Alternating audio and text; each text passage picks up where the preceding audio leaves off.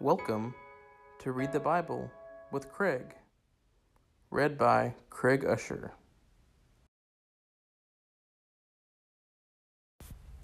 The Book of Psalms, Chapter 3, a psalm of David when he fled from Absalom his son.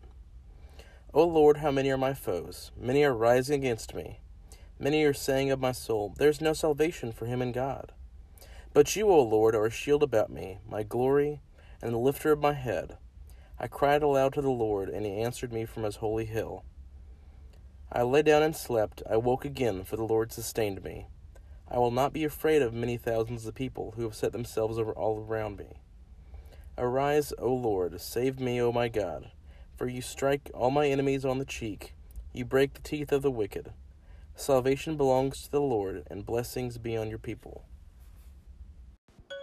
This has been Read the Bible with Craig.